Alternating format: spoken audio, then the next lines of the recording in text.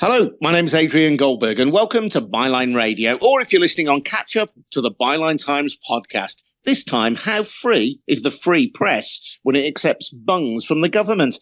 Boris Johnson's former advisor, Dominic Cummings, has said that newspapers negotiated direct bungs for themselves in phone calls with Boris Johnson, worth tens of millions of pounds. Cummings claims there were no government officials monitoring the calls and that the Prime Minister told officials to send the money dressed up as COVID relief.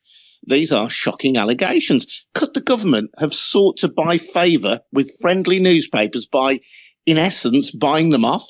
Has taxpayers' cash been spent shoring up support for Johnson in the press?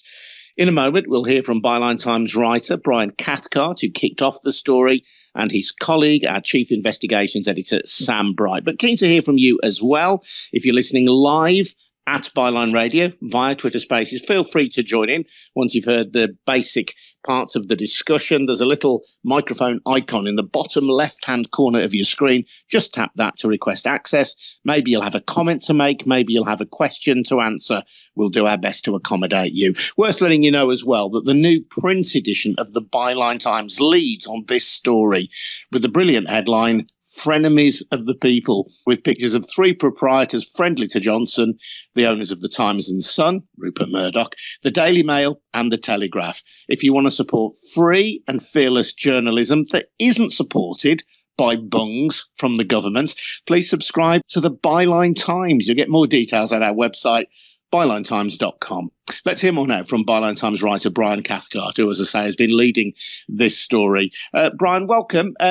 Sam, very graciously, when I approached him about this the other day, having been read about it and been scandalised by it at bylinetimes.com, he said, we've got to have Brian on. Brian is the source of all this. You're the source of all the mischief, Brian. Come on, then. Where did you get the story and what exactly did you identify? Well, I think it's worth saying straight off that we don't depend on Dominic Cummings for our information in this.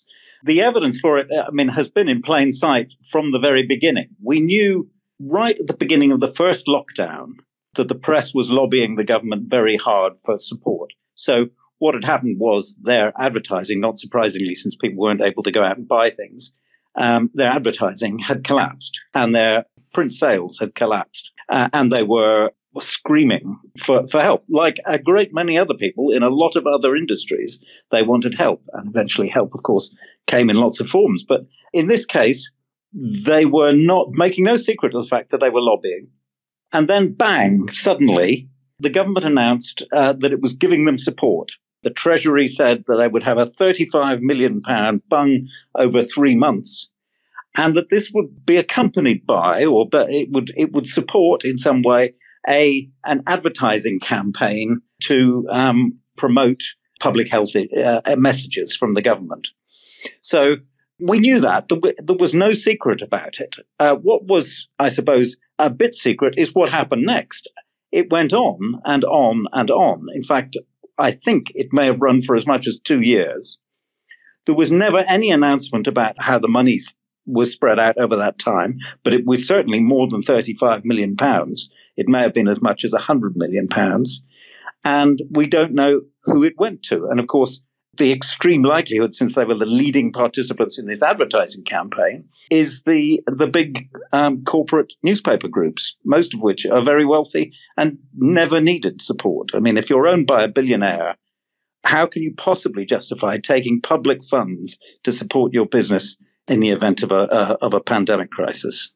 And I suppose the argument would be, Brian, that a free press is an important guarantor of democracy. Other countries, I know Sweden, for example, was doing this, helped to support their newspapers during the pandemic, and other industries were supported as well. And that in doing so, the government was providing a public service. It was also using those newspapers to promote its message about the pandemic and safety and so on. So to what extent is, in your view, is this politically problematic? Because I think it's that point. If you are, but there are several approaches to this, but the key one is, in all of the country, in all of the industries that were in difficulty, I would have said among the very last people in the queue on merit for public money were Rupert Murdoch, a multi-billionaire, the surviving Barclay brother owner of the Telegraph, another billionaire, Lord Rothermere, another billionaire, Yevgeny Lebedev, another certainly extremely wealthy man, oligarch, or the son of an oligarch. These people have to be at the back of the queue. They have very deep pockets. How can they possibly go begging to the public, that's begging to the taxpayer, for money to help their business when there are an infinite number of businesses that needed support that actually needed it and might not survive? It's just and these companies all got the furlough money as well. I mean, it's not like this was their own special bung and they didn't take anything else. They got the furlough money as well. So their workers' wages were covered by the furlough money. That very important part of their cost base was already being covered by the taxpayer. Well, it certainly was within days of what was going on. Yeah, I mean, they should have been at the back of the queue, and they elbowed their way to the front because they basically have Boris Johnson's phone number. And this is where Dominic Cummings' testimony comes in, doesn't it? Because obviously, as you say, much of this information, in a sense, is in plain sight, and people can make their own minds up whether multimillionaires and billionaires, most of whom live offshore and benefit from the tax arrangements associated with that, whether they should have been the beneficiaries of these handouts. But we've also got Dominic Cummings making the point that newspaper proprietors were able to call up Boris Johnson in a way that you and I never would be able to do and have personal and private conversations about this subject with the Prime Minister. That's what Cummings has said. Yes, I mean he said it in two contexts, and it's worth noting the other one as well. So they were ringing, proprietors and editors were ringing him and leaning on him to do something special for him. And the context of the first of Dominic Cummings's tweets is darkly funny because he was in an exchange with a lawyer on Twitter, and the lawyer, he was telling the lawyer how it came about that there was an exemption from lockdown provisions for grouse shooting. And he said, well, it's just that so many MPs have an interest in this, so many Tory MPs have an interest in this grouse shooting business that, they were just leaning on Boris Johnson until he just gave way and said, yeah, okay, have a special dispensation. And the lawyer said, or somebody else said in the conversation said, do you have any other examples of people leaning on Boris Johnson in that way to get favours? And he said, yeah, the press, the bungs, the calls that he took with no officials listening in, leaning on him to help them, and then his decision to give them money dressed up as COVID relief. That's the context of the first one. The context of the second one is kind of parallel because the newspaper owners hated lockdown because, of course, it stopped people buying newspapers and it suppressed advertising. They, when lockdown was over and people were still working from home, and indeed it remains the case now, you will have noticed that the Tory press is furiously campaigning to get people into their offices. Now, why are the Tory press furiously campaigning for that? Because it's for the public good? No, it's because if people leave home and go out, they buy a newspaper or they pick up a free newspaper as they commute. It's about sales of newspapers. It's extraordinary. And there's a line in the second Dominic Cummings tweet where he's saying the newspaper proprietors were on the line saying, we'll give you whatever you want. We'll do whatever favors you like. Well, look at the front pages today. You'll see that's the quid pro quo. They're helping. Of course, they were in bed with these people all the time. But what we have is a little window into the kind of intimate relationship between the papers and the government. And of course, not just a little window in that.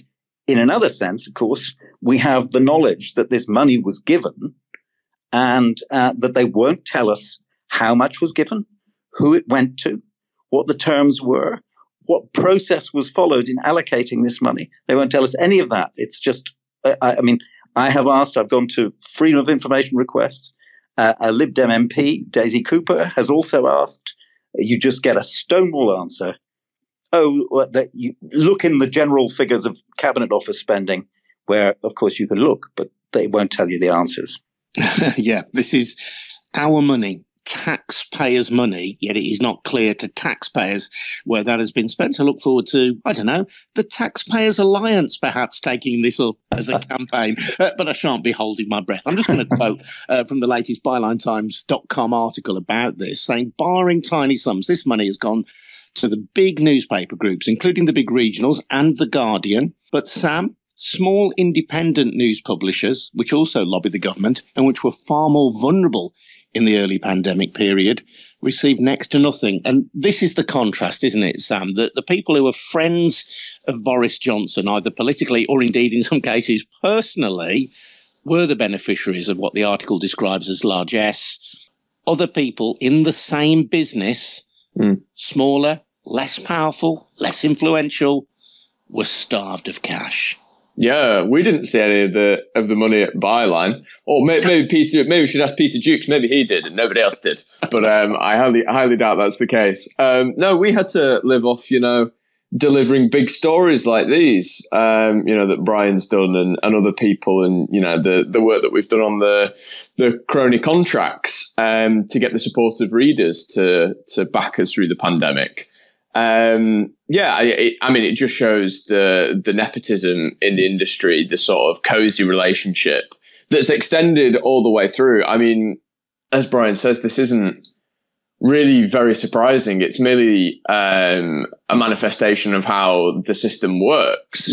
We've obviously seen it in recent weeks, the fact that the right-wing press has sought to distract from Boris Johnson's law-breaking whilst hammering Keir Starmer at every possible opportunity for his alleged law breaking, and this just goes to show the pools in which politicians and the right wing press swim and how close those relationships are.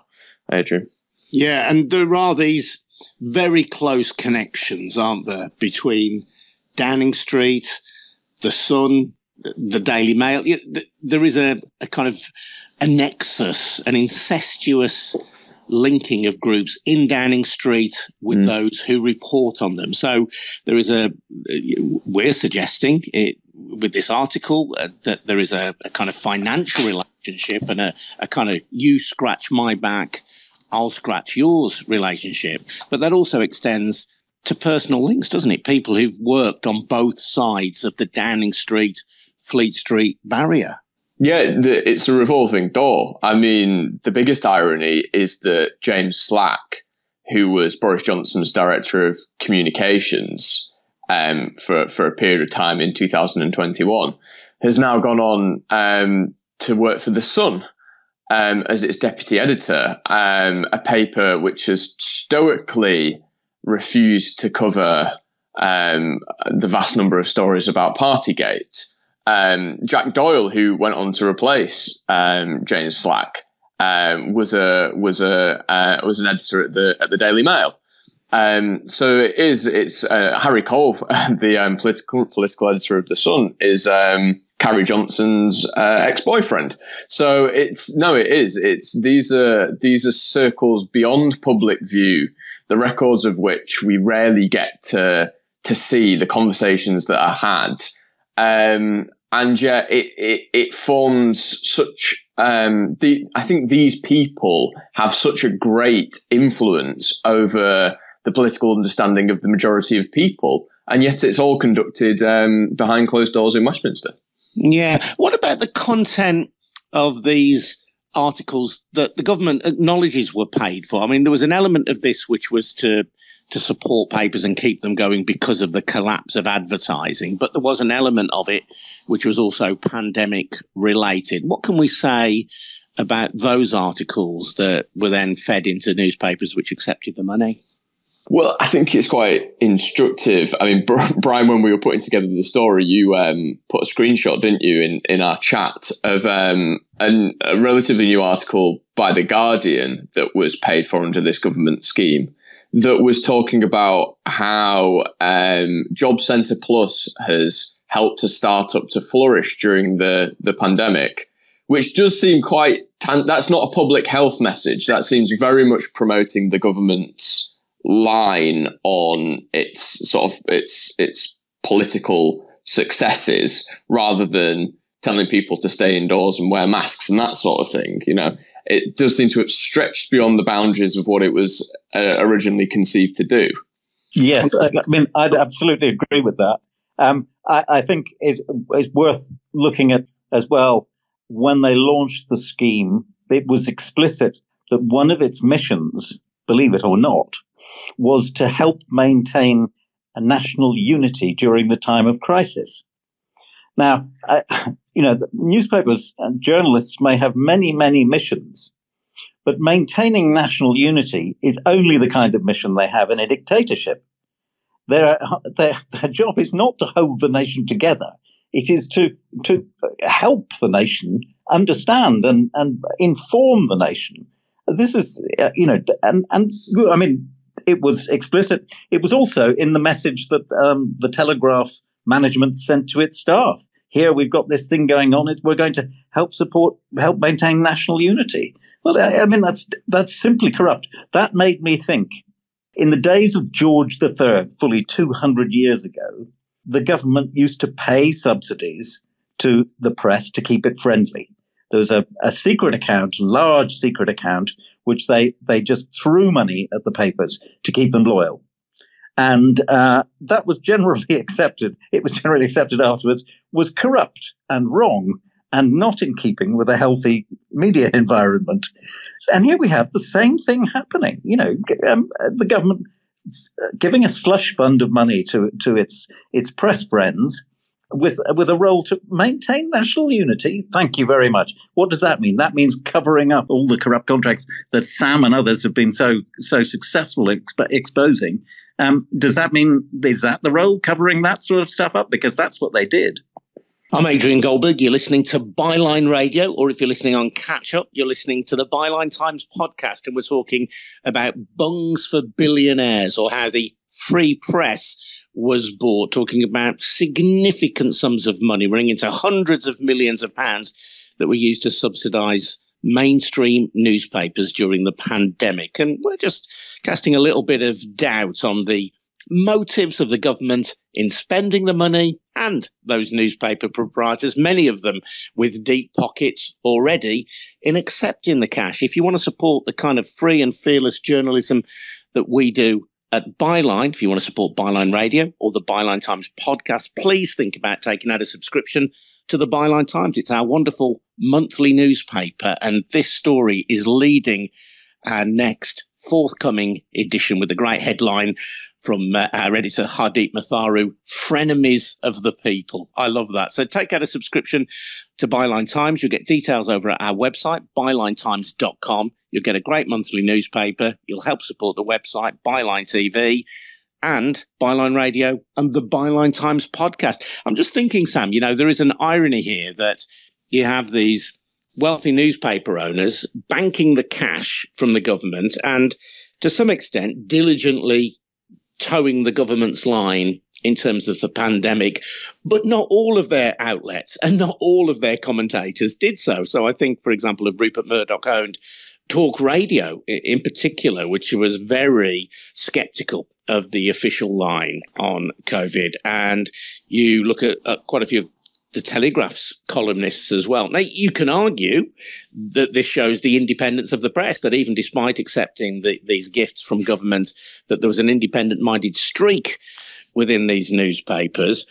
You could also look at it that here they are, they're taking the money, they're doing what the government wants them to do. At the same time, they're thumbing their nose to the government and doing what the heck they want to do anyway. Well, yeah, I mean, and undermining the message that other parts of their outlets might be making. Well, exactly. The national unity thing was slightly undermined by the borderline, COVID denial of some of the commentators. I think it's instructive. I think it really shows who's running the show.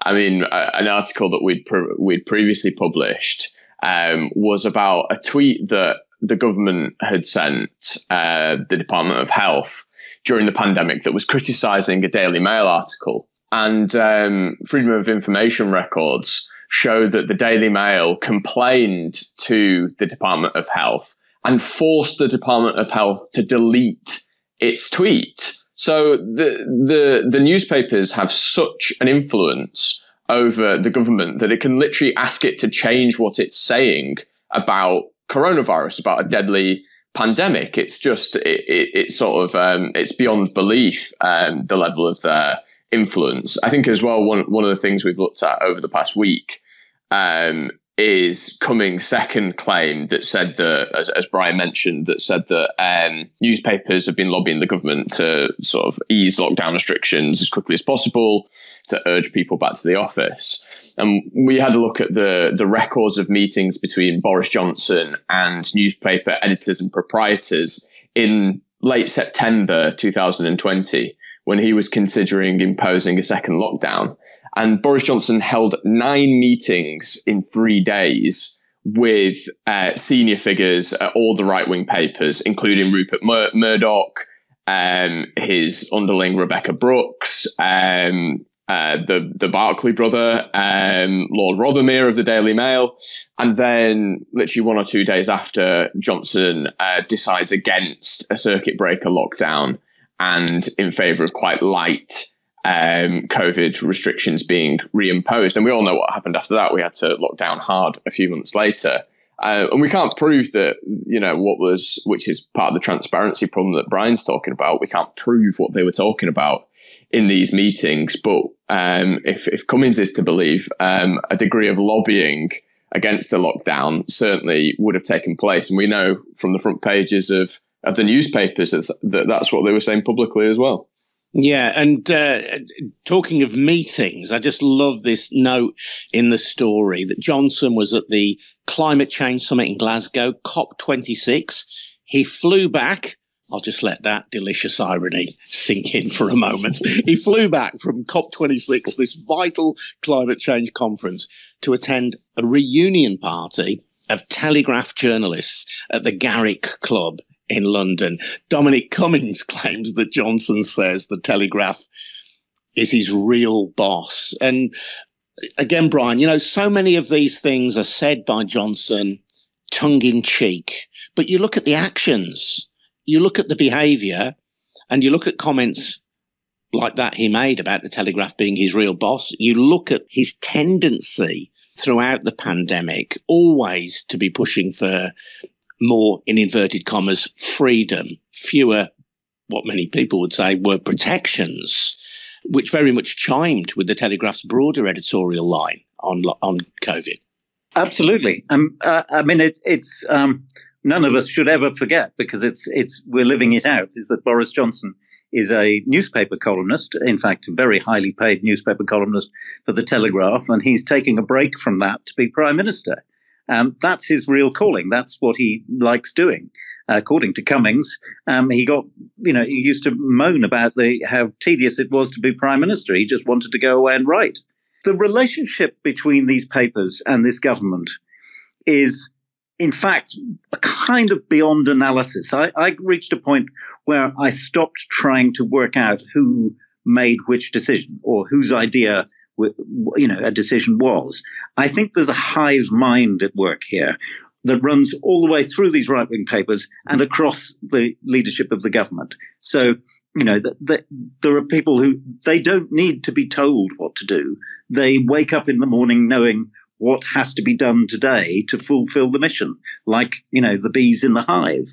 And I think that's an easier way of looking at it. So, for example, when you see all the favours that the Johnson government does for the newspaper business, all the tweets and all the treats, and it's not just this all together bung for billionaires that we're talking about now. It's all sorts of little legislative things that they're doing. So, for example, they are they say they're going to repeal Section 40, the last remaining element of the Leveson scheme. They say they're going to repeal that, junk that. That's something the press wanted for ages and ages and ages.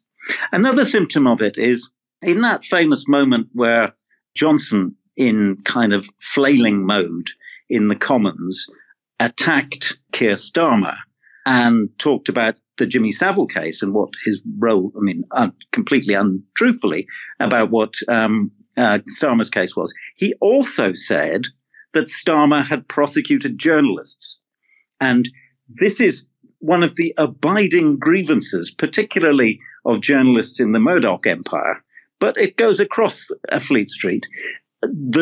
Some journalists were prosecuted in the course of the phone hacking inquiries and bribery inquiries. And some of them were convicted and some of them weren't. But as far as Fleet Street is concerned, the whole thing was an outrage. Journalists, should be above the law is basically their line.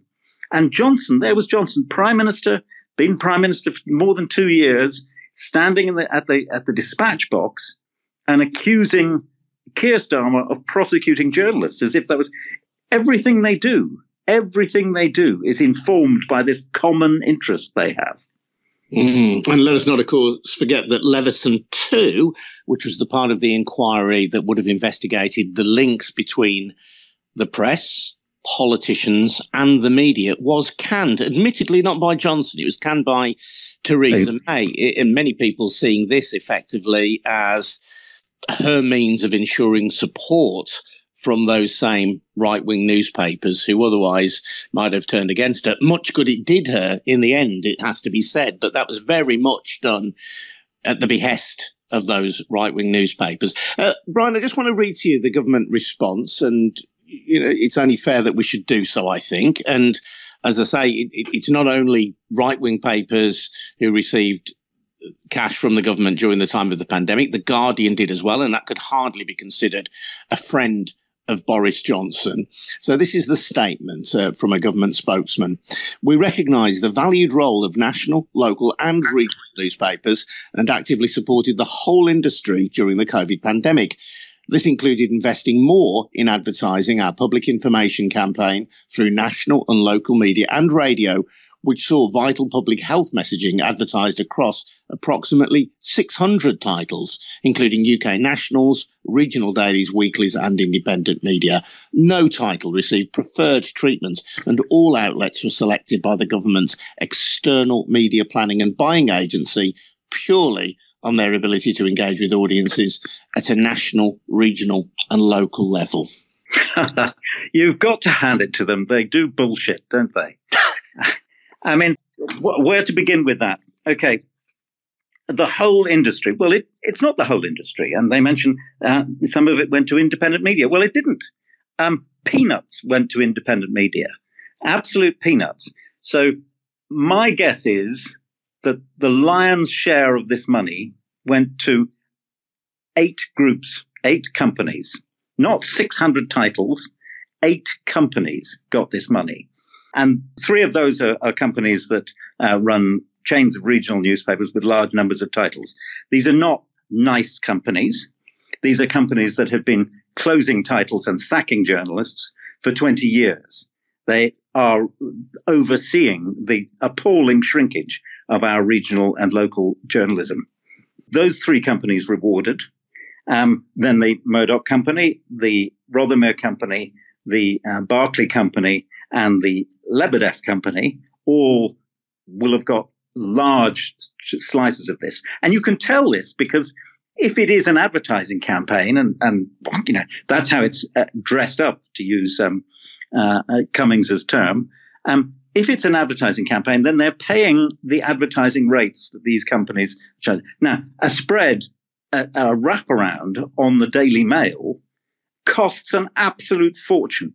A wraparound on the Bolton Advertiser costs peanuts. That's what we're looking at here. The big organizations, the rich organizations, swallowing large slices of this money and leaving not much for everybody else.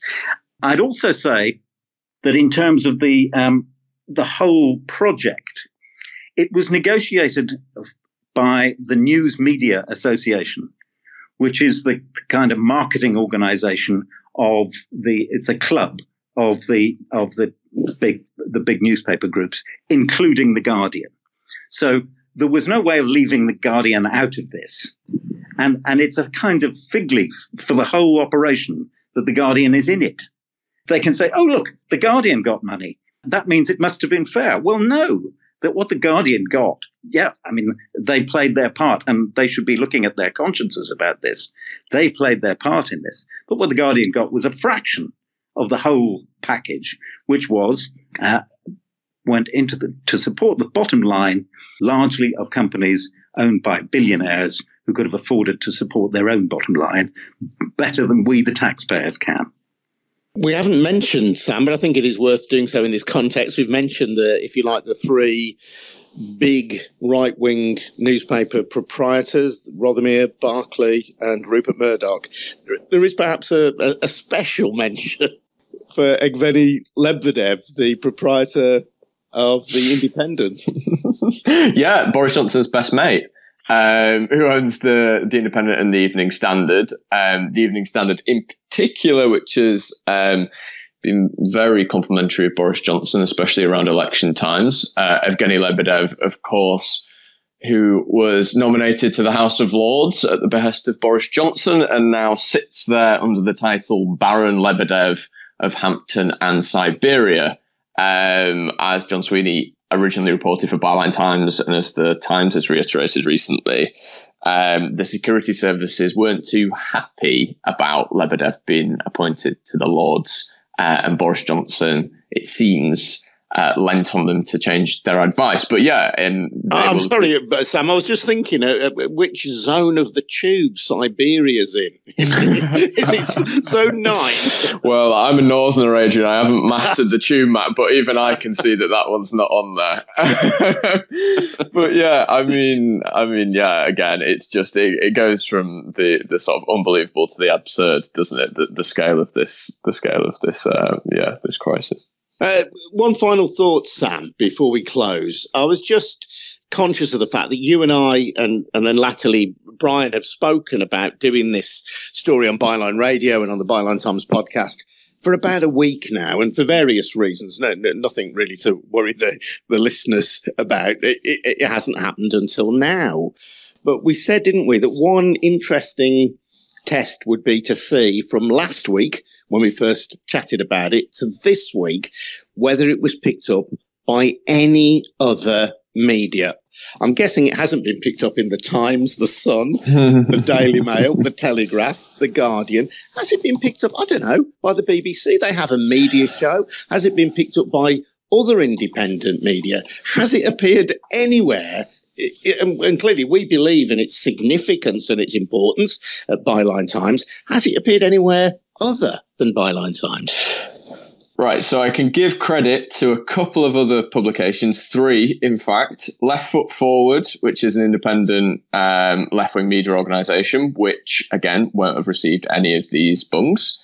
Joe.co.uk, I don't know who owns Joe, Brian might know better than I do, and the London Economic. So 3 independent platforms have covered it in some form aside from us. And I believe it got a sort of deep mention in the Daily Mirror somewhere. But on Googling, I can't find that anymore. So it must have been buried very, very far down. And the Mirror Group, albeit that they're called Reach, is the company that owns the Mirror. Although they own the Mirror, which is notionally a left-wing newspaper, they will have received these bungs as well, won't they? But across all of their stables, not just for the Mirror. Absolutely. They will have received a good chunk of it. Some of those 600 titles, the regional and local, which bulk up that number. A lot of them are owned by Reach, which owns the Mirror. Yeah, they will have been big beneficiaries. I mean, they're not going to turn their back on it, obviously, or at least they didn't. Of course, they should have, but they didn't.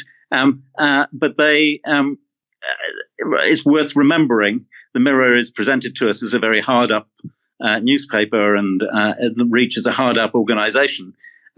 It's a couple of years since they were prepared to spend £200 million buying the Daily Express. They seem to have money when they want it, but they didn't seem to have money when they wanted it, when they needed it at the outbreak of the pandemic, or so they told the government. There's no excuse for what's happened, and I think the worst of it is. So I'm a teacher of journalists. The worst of it is that there's no ethical excuse for what journalists have done, and this silence is an utter disgrace. These are people who say them, who boast, and the proprietors boast that they have a vital role to play in democracy. They go on and on about how they have this vital role. Their vital role is to inform the public. And when it came to the outbreak of a pandemic in this country, they went and asked the government for special money so that they could play this vital role. I mean, it's barely credible. They were being paid to do something that was their job already, and paid extra, as it were, to do their job.